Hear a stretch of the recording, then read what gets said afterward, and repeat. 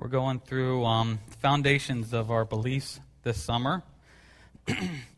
Doing things like who is God and what does it mean to trust, and we get to what is sin and Mark leaves.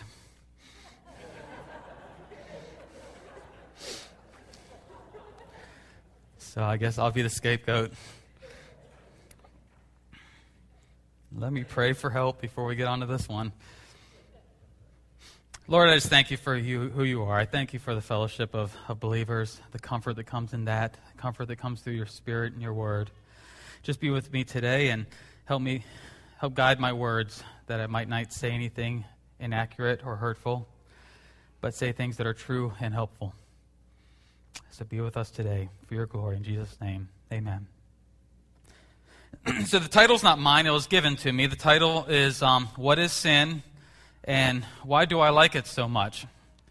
I don't know if he was giving that specifically to me or just in general for everyone.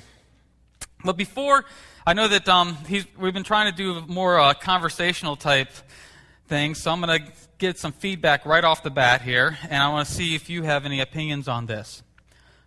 Why is this question even an important question? Anyone have any ideas?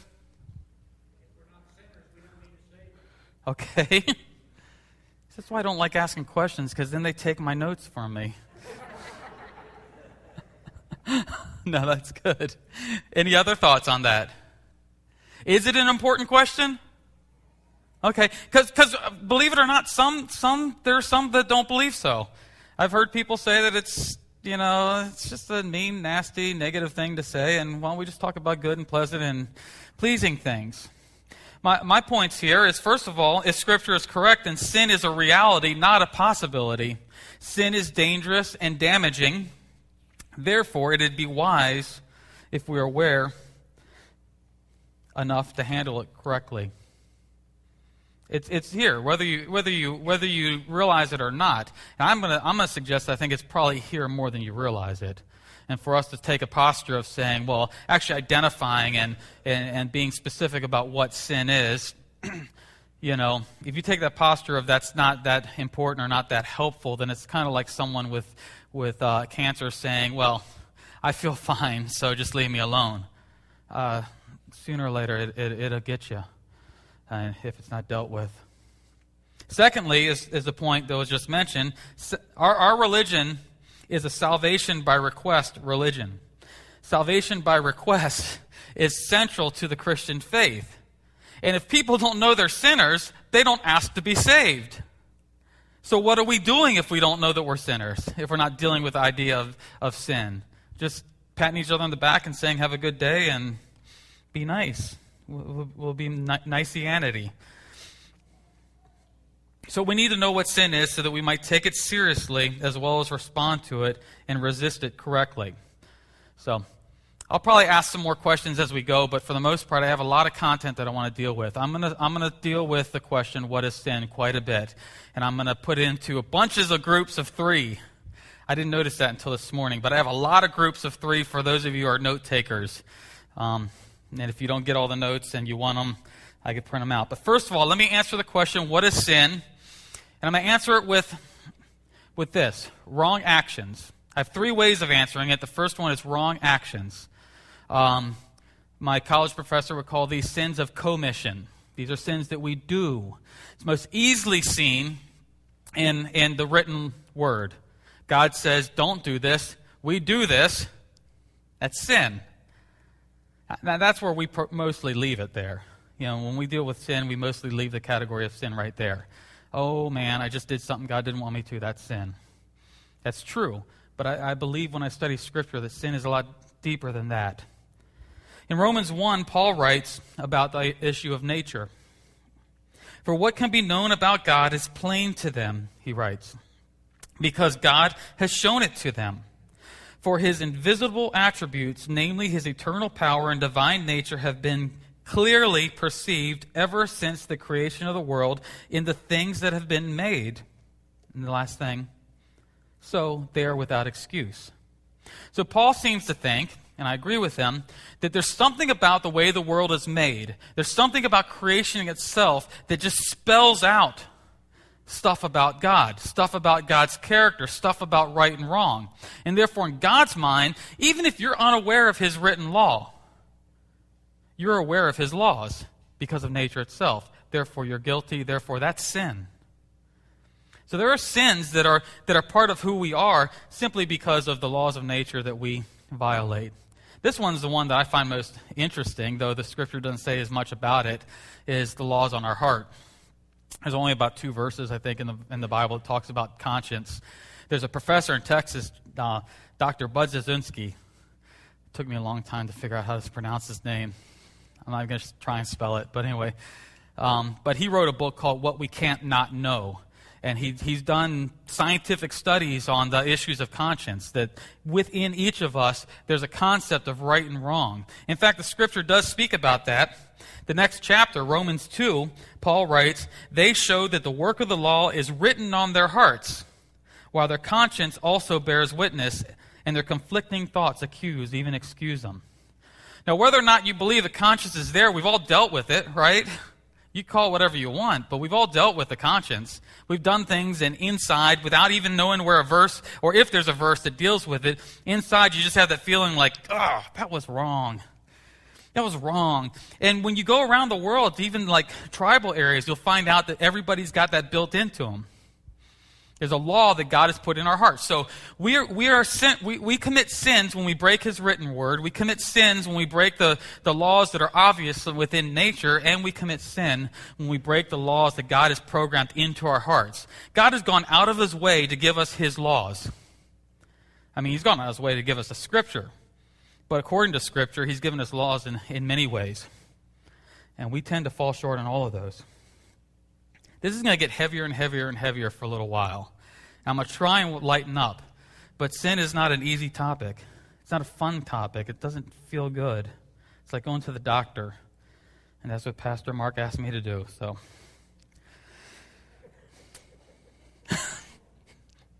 he'll probably listen to a recording of this and I'll get in trouble. Anyway. When the pastor's away, the staff will play. Anyway. Don't forget the last thing there, that Jesus reminds us that violation of God's law includes wrong thoughts. It was Jesus who told us in one of his teachings that if a man simply lusts after someone in his heart, that's the same as committing adultery. If someone has hatred in their heart, that's the same as murder. And so we're guilty of sin, even if we can discipline ourselves from physically committing a wrong action. If we entertain the wrong action in our head, it's already there. How condemning, how guilty am I? It's a heavy weight to carry. However, sin is more than sins of commission, wrong actions. Sin is also neglected actions. Or my professor would say sins of omission. Now, I know some people might say, this sounds like nitpicking. Isn't a refusal to obey a law the same as breaking a law? Okay, but it's helpful for me. It's helpful for me to look at this differently. Some people feel that if they can insulate themselves from the temptation to do wrong and from the forces that influence them to break a law, then they'll be just fine with God. I mean, what is the common thing that we hear? I want to say from kids, but it seems like I hear it from adults just as much. I didn't do anything wrong. Okay, was that enough? Is that enough? I didn't do anything wrong, and that makes everybody okay with God?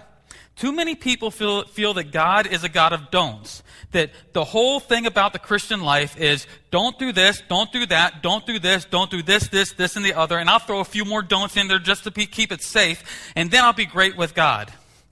This is what I've come to believe about Scripture. The most important commands in Scripture are not commands of abstinence. That is, God is not simply telling you not to do certain things, but the most important commands are the commands of action. Consider what James writes. So whoever knows the right thing to do and fails to do it, for him it is sin. And I want to say that many times we don't consider very seriously this category of sin.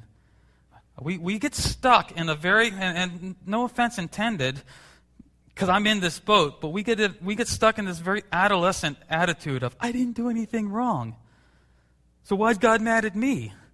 I'm going to spell this out a little bit with you. Do not think that avoidance of wrong behavior alone eliminates sin from your life. Do not think also that busy activity in obedience is absent from sin. We think that we can scurry around and do church stuff all the time, and that's going to make us right with God. Well, consider this very ironic rebuke that God gives Israel through Isaiah. In Isaiah 58. Here's what we read. I'm going to read the whole thing probably. Cry aloud, do not hold back. Lift up your voice like a trumpet. Declare to my people their transgression, to the house of Jacob their sins. What exactly are they doing? Let's see. They seek me daily. Oh, that's bad. Well, no, that sounds pretty good to me. Oh, they also delight to know my ways, as if they were a nation that did righteousness and did not forsake the judgment of their God. They ask me righteous judgments. So they're asking God for righteous judgments. Does that sound wrong? It sounds okay to me. God's angry for some reason, but they seem to be doing good things. They delight to draw near to God. Why have we fasted and you see it not? Why have we humbled ourselves and you take no knowledge of it? Notice their actions. They sound like they're good, obedient followers of God's ways. Why is God all upset? They even go on and say that. Well, I already read that. Why have we fasted and you've not seen it? They seem rightfully frustrated. But then God answers, and it starts to bring some clarity to what's going on here. He says, behold, in the day of your fast you seek your own pleasure and oppress all your workers. Behold, you fast only to quarrel and to fight and to hit with a wicked fist. Fasting like yours this day will not make your voice to be heard on high. Now listen where he really digs in here. In verse 5. Is such the fast that I choose? A day for a person to humble himself? Is it to bow down his head like a reed and to spread sackcloth and ashes under him? Will you call this a fast, a day acceptable to the Lord? If you stop there, it still sounds like they're doing okay things. Isn't it okay to humble yourself? They're humbling themselves. They're bowing down like a reed. They're spreading sackcloth and ashes in their mourning. God says that not doing the wrong thing is not enough. Listen to where he goes in verse 6. Is not this the fast that I choose? To loose the bonds of wickedness, to undo the straps of the yoke, to let the oppressed go free, and to break every yoke. Is it not to share your bread with the hungry and bring the homeless poor into your house, when you see the naked to cover them, and not to hide yourself from your own flesh? See, if we think God is just a God of don'ts, then we fall into that category and we feel like everything is just fine. Why is God mad at me? I'm humbling myself. I'm reading the Scripture. They're reading the Scripture. They're going and seeking His judgments, right? I have the sackcloth and ashes thing going. I even have a day dedicated for God. And God says, I'm not even listening to you. Read Isaiah 58 in its entirety sometime. In all of their obedience, God says, I don't even want to listen to it.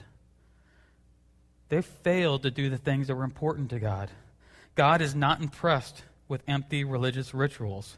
God's ways are always fueled by His love and compassion. And we are called to be the hands and feet of His mercy.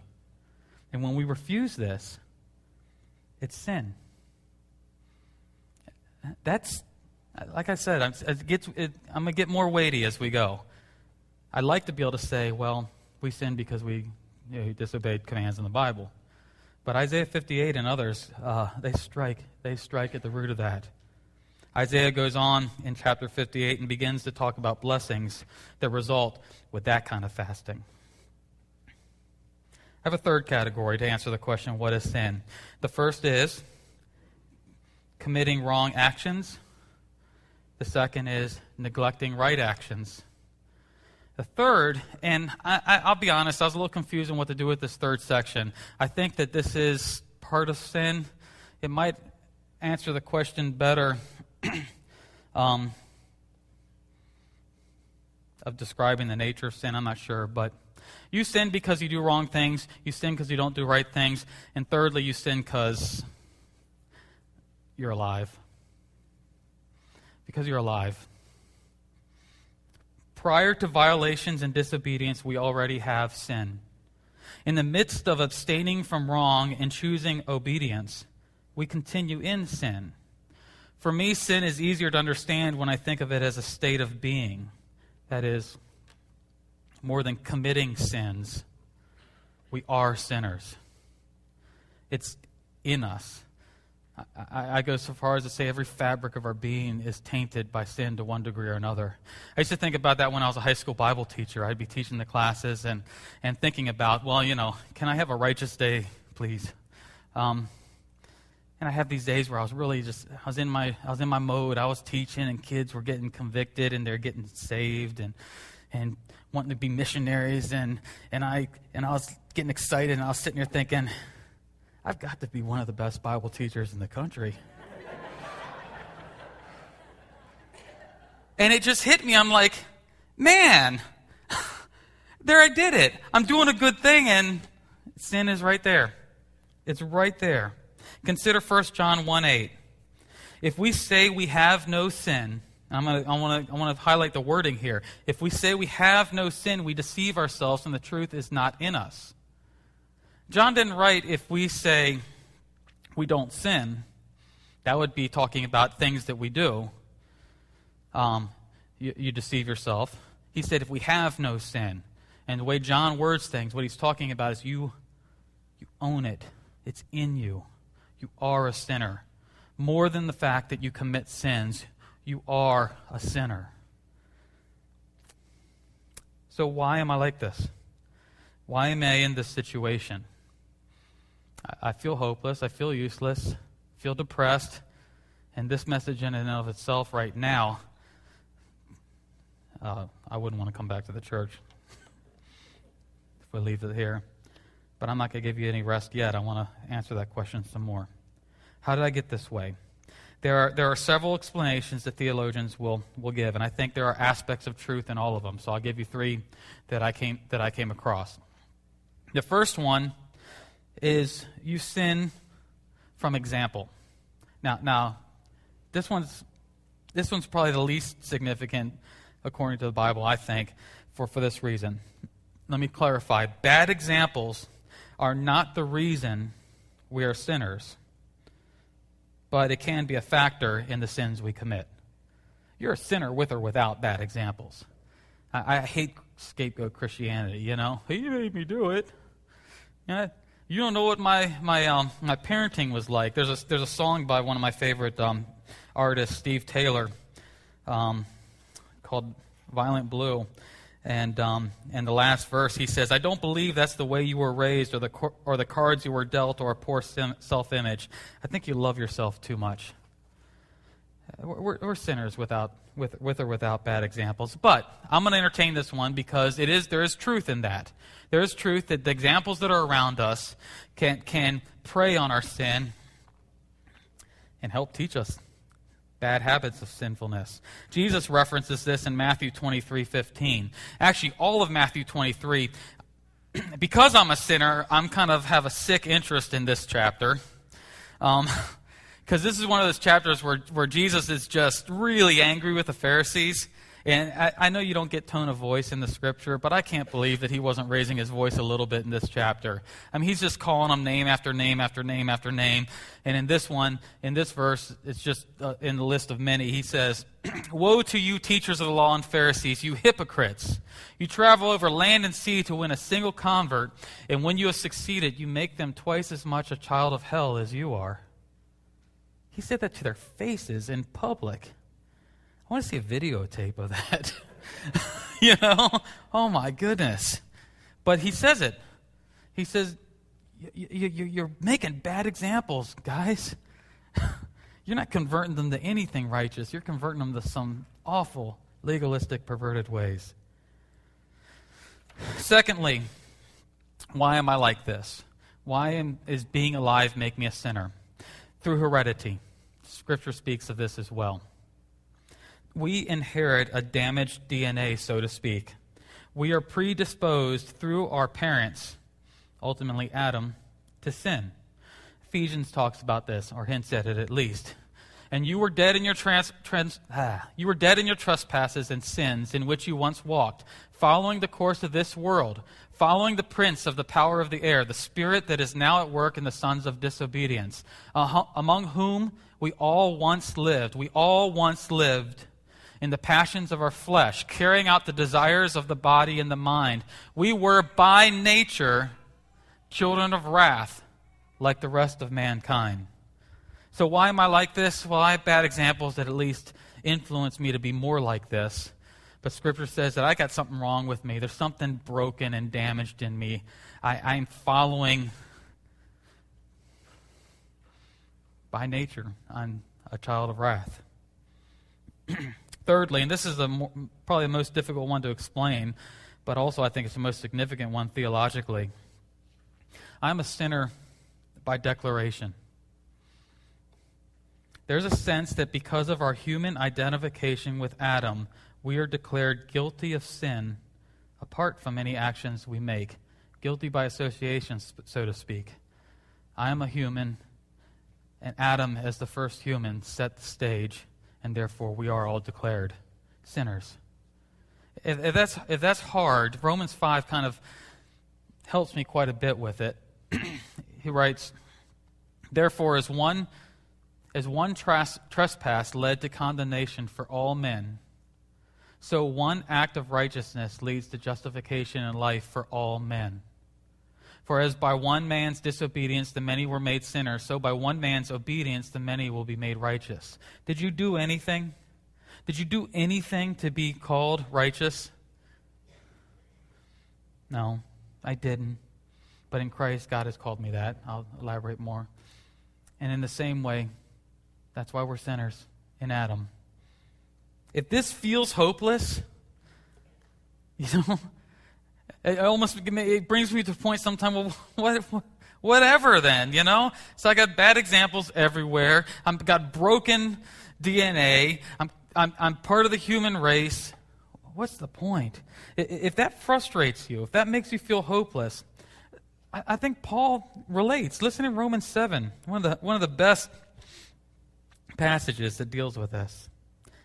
He says, for I do not understand my own actions. For I do not do what I want, but I do the very thing I hate. Now, if I do what I do not want, I agree with the law that it is good. So now it is no longer I who do it, but sin that dwells within me. For I know that nothing good dwells in me, that is in my flesh. For I have the desire to do what is right, but not the ability to carry it out. For I do not do the good I want, but the evil I do not want is what I keep on doing. Now, if I do what I do not want, it is no longer I who do it, but sin that dwells within me. He goes on and says that famous line, wretched man that I am, who will deliver me from this body of death? If you feel frustrated in this state of being that we're in, Paul was too. But if you're familiar with the Bible, Romans doesn't end at chapter 7. He goes on in the next verse and says, thanks be to God through Jesus Christ our Lord. So then I myself serve the law of God with my mind, but with my flesh I serve the law of sin. And then chapter 8, there is therefore now no condemnation for those who are in Christ Jesus. In light of the fact of the extent of my sin and my sinfulness, chapter 8 is a wonderful verse. And let me take a little break here from the sin thing, and let me talk a little bit about the gospel. Because regardless of which of the above is a factor in us committing sin, the gospel gives us a solution.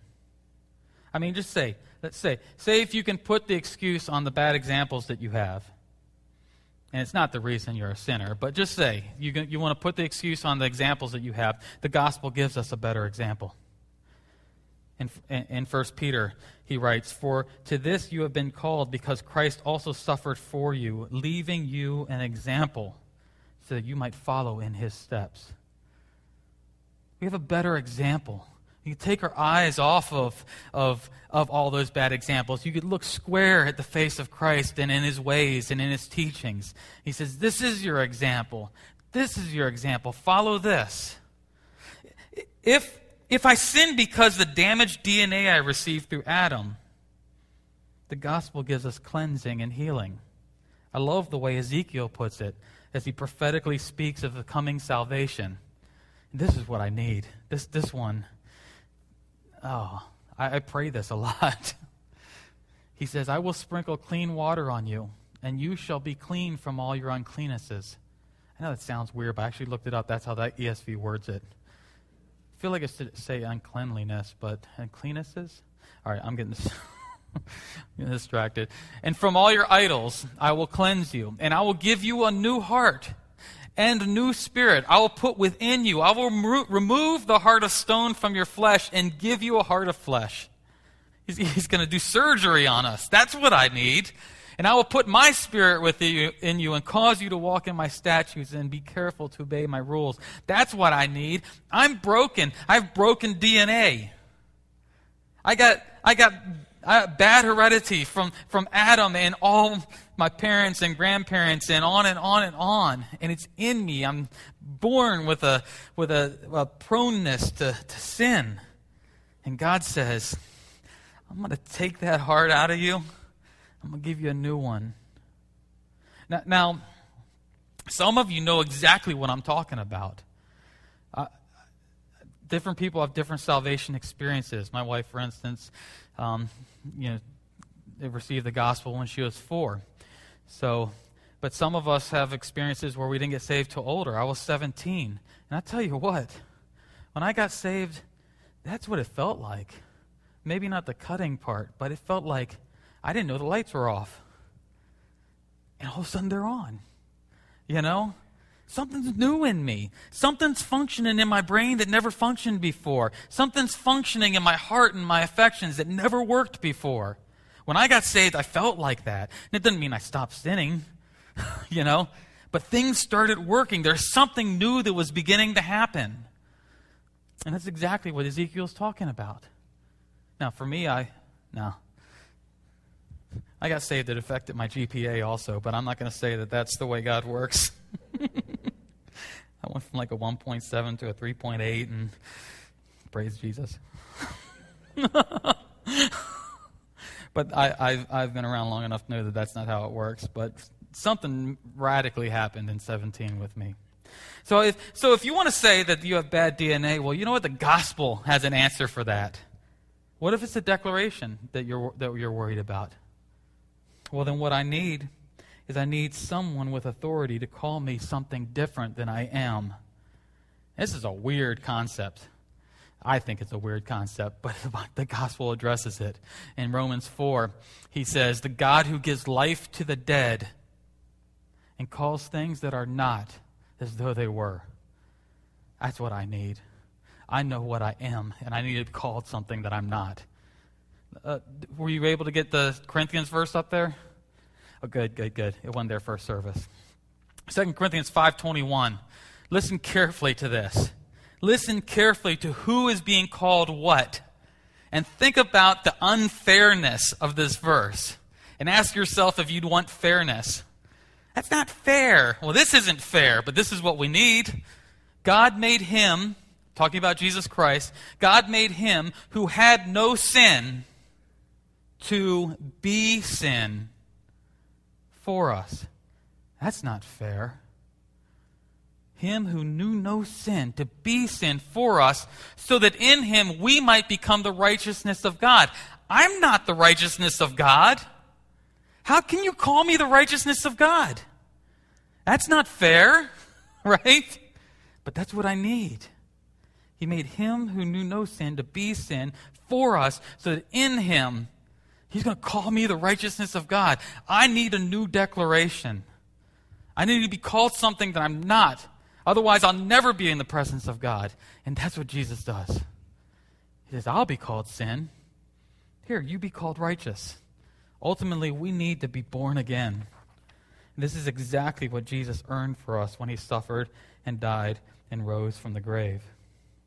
I'm not going to take for granted that everybody in here is saved. I hope so. But some of you may be living the Christian life thinking that I know what it's about. It's about cleaning up my sin act. I'm just going to get my sin issues dealt with. And going to church, they have like a lot of good concepts of dealing with sin. That prayer thing kind of helps sin out. I'm going to get rid of my sin. And they got a lot of programs. I could get involved in missions programs, and that's good stuff, so that'll get rid of my sin. And if that's what you think the Christian life is about, you're missing the point. You're missing the point. What you need is to be born again. You are a sinner. You have sinned. Until Christ returns again and finishes the job, we'll continue to sin. Getting your sin act together is not the issue. Being born again is the issue. Looking at God and saying, I trust you. Thank you. Thank you that you called your son sin so that you could call me righteous. And I could be in the presence of God. And I'll trust that. My righteousness is in one place alone. My righteousness is in Christ. I don't create righteousness. I try and do good things, but I don't create righteousness. So, that's the best answer I can come up with for the question, what is sin? But Pastor Mark gave me a second question, and that's why do I like sin so much? And so I want to deal with that question for a little bit. Why do I like sin so much? Well, guess what? I have 3 answers to that. I do a lot of groups of 3. I told you that. But the first answer is, I like sin because I like the wrong things. We like the wrong things. Now, that sounds like, duh, but let me explain. You see the verse there. 1 John 5:3 says, "For this is love of God, that we keep His commandments, and His commandments are not burdensome." I preached a sermon, I guess about 8 years ago, that was called, Is Jesus a Liar? Now, I know that sounds, I hope that doesn't sound too offensive. It was intended to get people's attention. But it was based on what Jesus said. He said in Matthew 11, "Come to me, all who labor and are heavy laden, and I will give you rest. Take my yoke upon you and learn from me. I am gentle and lowly in heart, and you will find rest for your souls. For my yoke is easy and my burden is light." Nice verses. I hear people love to quote those verses all the time. But seriously, think through those verses for a second. If the truth is that we find it difficult to keep Jesus' commands, how can Jesus say my burden is light? Because I don't know about you, but keeping the commands are not easy. They're not light.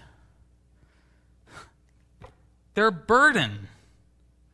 And maybe I'm just the chief of sinners up here whining, and you're saying, oh, that's just you. You got issues. If I don't know. It's not easy. And so then I come back to Matthew 11, and I say, well, then was Jesus lying? He said it would be easy. He said it would be light. Either Jesus is lying or I got something messed up. And because I believe the Scriptures, I believe I got something messed up.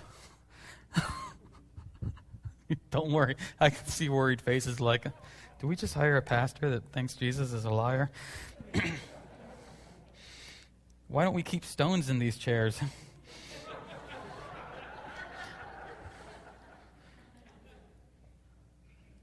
Let me ask you a question. And this is a little bit off topic, but I'll bring it in the topic. What do you like to do? Just tell me something you like to do. Anybody? Huh? Hunt? You like to hunt. Legal things, right? Good. I'm going to be careful. What else? Anybody? What are some of the things you guys like to do? You like to sing. I do too. Mark? You like to read. Good, yes. Eat. Me too. Sleep. Good. So we have things we like to do. Well, you take your categories, and I want you to plug them into your head. I know probably everybody has something in their mind that they say they like. All right, I like guitars. I don't have my guitar up there today, but I love guitars. And if I came into work and my boss commanded me, I'm commanding you that all day today you have to play the guitar. That's not going to, no problem, right? No problem at all. Now, is it going to be difficult? Yeah, practicing guitar can be hard work and difficult, but am I going to have a problem with it? I don't even have to hesitate. I don't have to discipline myself one bit. I do it because it's the very thing I want to do. I just needed someone to tell me to do it. I love playing guitar. That is a command that is not burdensome to me, is it? So, let's come back to whether or not Jesus is a liar. This is love for God, that we keep His commands, and His commandments are not burdensome. Is the issue with the command? The issue is we like the wrong things. We like the wrong things. When does the commands of God become light and easy? When they become the very things that you already want to do. And if you have a problem with obeying a God, it's because you like the wrong things. I don't want to obey God because I don't want to love my enemy. My heart's wrong. It's messed up. I don't want to serve certain people. I don't want to give certain things. I don't want to give that much. My heart is not like God's heart. Why do I like sinning? Because I like the wrong things. What do I need to do? Well, I mean, the simple thing, which isn't the end-all solution, but we do need to get our heads straight. We need to learn better what God's commands are and why He gave them, the compassionate heart that He had. But I think even more importantly, when I realize that my heart is so wrong, and that's why His commands aren't easy, then you have to pray. You have to take the posture of a beggar. I know that's undignified and un-American, but I think it's the posture that we should be in. We take the posture of a beggar and say, God, help me. Perform the spiritual surgery that needs to take place. Remove my heart of stone. Give me a heart of flesh. We need to pray like the desperate father in Mark 9 who said, Lord, I believe. Help my unbelief. Lord, help me to love my enemy. Help me so much that it becomes my joy, not what I dread. Why do I like sinning so much? Because we like the wrong things. Secondly, we like the right things in the wrong ways. I was going to make this a discussion point, but I'll probably just move on with it and just to describe it with you guys a little bit. Just like I explained with my teaching, was it a wrong thing to teach? Did I turn it into a sinful thing by being so arrogant and prideful? That could be done with everything. Sometimes we like the right things, but we like them in the wrong ways. Someone said they like to sleep. That's a good thing. But if we like it so much that it becomes our God and it becomes slothfulness, or here's a big one in our society, productivity. Is productivity a bad thing? Well, no. I mean, the Scriptures command us to be productive, effective, efficient people. But what happens in our culture is it turns into self-sufficiency, which is unbiblical. We're supposed to be interdependent with one another, leaning on one another and sharing and helping. And instead what it turns into is I don't need you, I certainly don't need you, and I don't even think I need God that much because I'm doing pretty well on my own. Productivity is a virtuous thing, but it turns into a sinful thing when it's done in the wrong way. Food turns into gluttony. Stewardship. We're supposed to handle our resources well, but then it turns into hoarding. A good reputation, the Bible says we should strive after. But then it turns into pride because I have such a good reputation. Trust is placed in the wrong things. Sometimes we trust systems more than we trust God. Sometimes we trust false gods. We love, and that's a good thing. But some of us stop loving when we don't get loved in return. Maybe we weren't loving for the right reasons. Maybe it's nice to be loved back, but shouldn't be the fuel for why we love one another. We serve so that people will serve us back. We give so that we'll get back. And that's one of my most despised concepts which is running through actually the world. Lots of places in Africa even are embracing this thing called the prosperity gospel. And to me, I think it guts the heart of what Christianity is all about. It's not about that. It's not about giving just so you can be made rich. It's not historically accurate or biblically accurate. And so why do I like sinning? Why do I like to sin? Well, because I like the wrong things. And I like the right things in the wrong ways. And thirdly, why do I like to sin? Or why do I like sin? Is because we like ourselves too much. I used to say that if I could take myself out of any given situation, I'd probably take sin out of the situation, right? I mean, so often when I sin, it has something to do with my selfishness. It has something to do with my fear. You can't spell sin without I. I know that's cheesy, but but I sin. I sin. Sin is in the world because of me. I'm not going to blame anybody else because of me. It's my sin. Let me wrap this up with a couple suggestions here. How should we respond to this? The first thing is honesty. Honesty. Just brutal, fearless honesty. You need to know your sin. You need to own your sin. You need to take responsibility for your sin. You need to be honest about it. Remember what John said in 1:8. If you say you have no sin, you're a liar, and the truth is not in you.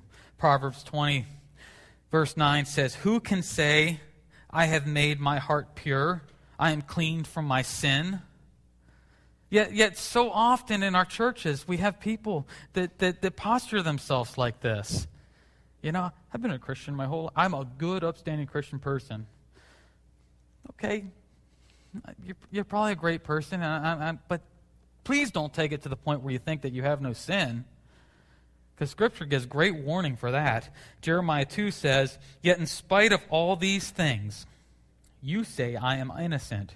Surely his anger has turned from me." That's what you say. God responds, "Behold, I will bring you to judgment for saying I have not sinned." You want to attempt to claim that you're without sin? Good luck with that judgment thing. Because that's coming from God, and that's a frightening place to be. You want to deal with your sin. I think one of the most neglected areas, one of the most helpful areas, is just be honest and admit it. I am a sinner. I am a sinner. Secondly, rejoice. How do you respond to the fact that you're a sinner? Rejoice. And not because sin is a trivial, light thing. No, but rejoice of what God says and declares and does in light of the fact that you're a sinner. I already looked at this verse again, but I love this verse. God made him who had no sin to be sin for us, so that in him we might become the righteousness of God. If that doesn't make things jump spiritually in you and make you want to rejoice, I don't know what else to say. I mean, I am a sinner. God's called me righteous. You're speechless with that. There's nothing you can say but praise God. Listen to Psalm 32. I think it's worded well in Psalm 32. He writes, "Blessed is the one whose transgression is forgiven, whose sin is covered. Blessed is the man who against whom the Lord counts no iniquity, in whose spirit there is no deceit. For when I kept silent, when I lied and I was dishonest, my bones wasted away through my groaning all day. I acknowledged my sin to you. I was honest. I did not cover up my iniquity. I said, I will confess my transgressions to the Lord, and you forgave the iniquity of my sin. Many are the sorrows of the wicked, but the steadfast love surrounds the one who trusts the Lord. Be glad in the Lord and rejoice, O righteous, and shout for joy, all you upright in heart." We don't We don't practice rejoicing enough, you know? And I'm not talking about just singing songs and stuff like that. But I mean, meditating on what God has done for you. Really think about it. I am a sinner. And He called me righteous. I deserve punishment, and He took it. If you can't rejoice about that, I don't know, that depresses me, you know? Thirdly, and I'll say this, and I hope it isn't taken out of context, but thirdly, I think this is the least significant of the three. But it is a real one, so I want to touch on a little bit. We respond by being honest about our sin. We respond by rejoicing in unmerited grace. And we respond to the fact that we are sinners with discipline. It is a part of the Christian life. And I say it's the least significant because when we discipline ourselves, we often immediately go into a self-righteous pride. And that's not what I'm talking about, discipline. But what I am talking about is what Paul talked about in Romans 6. What shall we say then? Are we to continue in sin that grace may abound? No way. By no means. And I know that at the first half of this message, this is exactly how I felt at that point. You know? Bad examples, bad DNA, bad declaration. I sin. I sin in my thoughts. I sin in my failures. I sin because I'm a human. Whatever. I just keep doing that, I guess. And Paul says, no. No, don't just continue in sin. It's true, you will continue in sin. But you don't just on purpose try. What we do is we embrace Romans 8:28, one of my favorite verses. I think it might be Pastor Mark's too, because I hear him quote it all the time. But it's,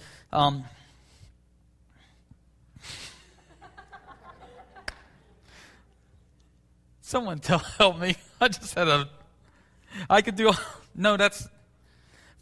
For in all things God works all things out for the good of those who are called according to His purposes. So this is the posture that I take with discipline. Is I work to be everything that God wants me to be, and I know that I'm going to mess it up. And what does He do? He takes all things and works it for His good. Or for my good, actually. For the good of those who are called according to His. So I work, and I fall short. God takes my falling short, works it for my good. I try again. I fall short. He works it for my good. I try again. I fall short. He works it for my good. See what I'm saying? We admit our sin. We're honest with the fact that I am a sinner and I'll continue to sin.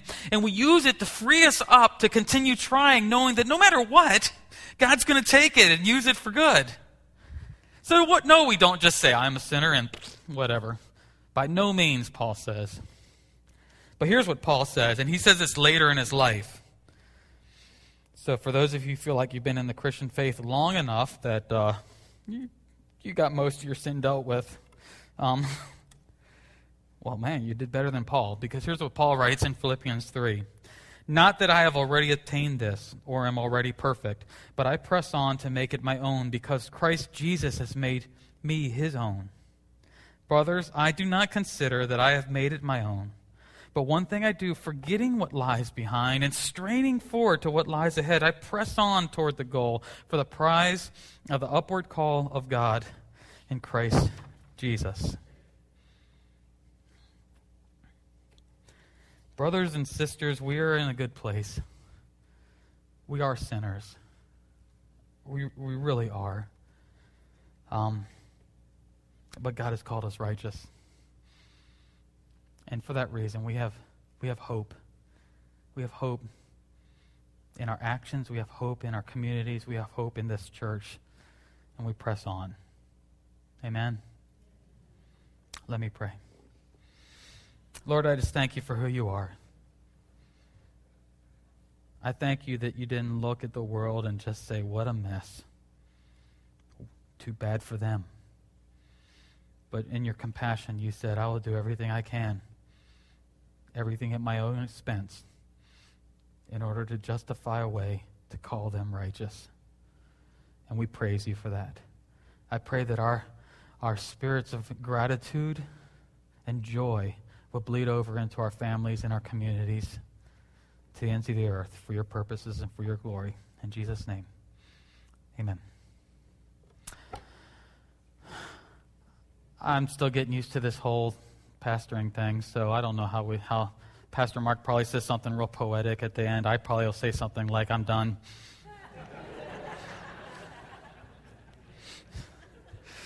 But take it to heart. I hope I said something that will help you to take it to heart, to own up to the fact of your sinfulness, but don't let it break you. To rejoice in God, continue loving, knowing that it falls short, but that's not the point. So, praise God and have a good day.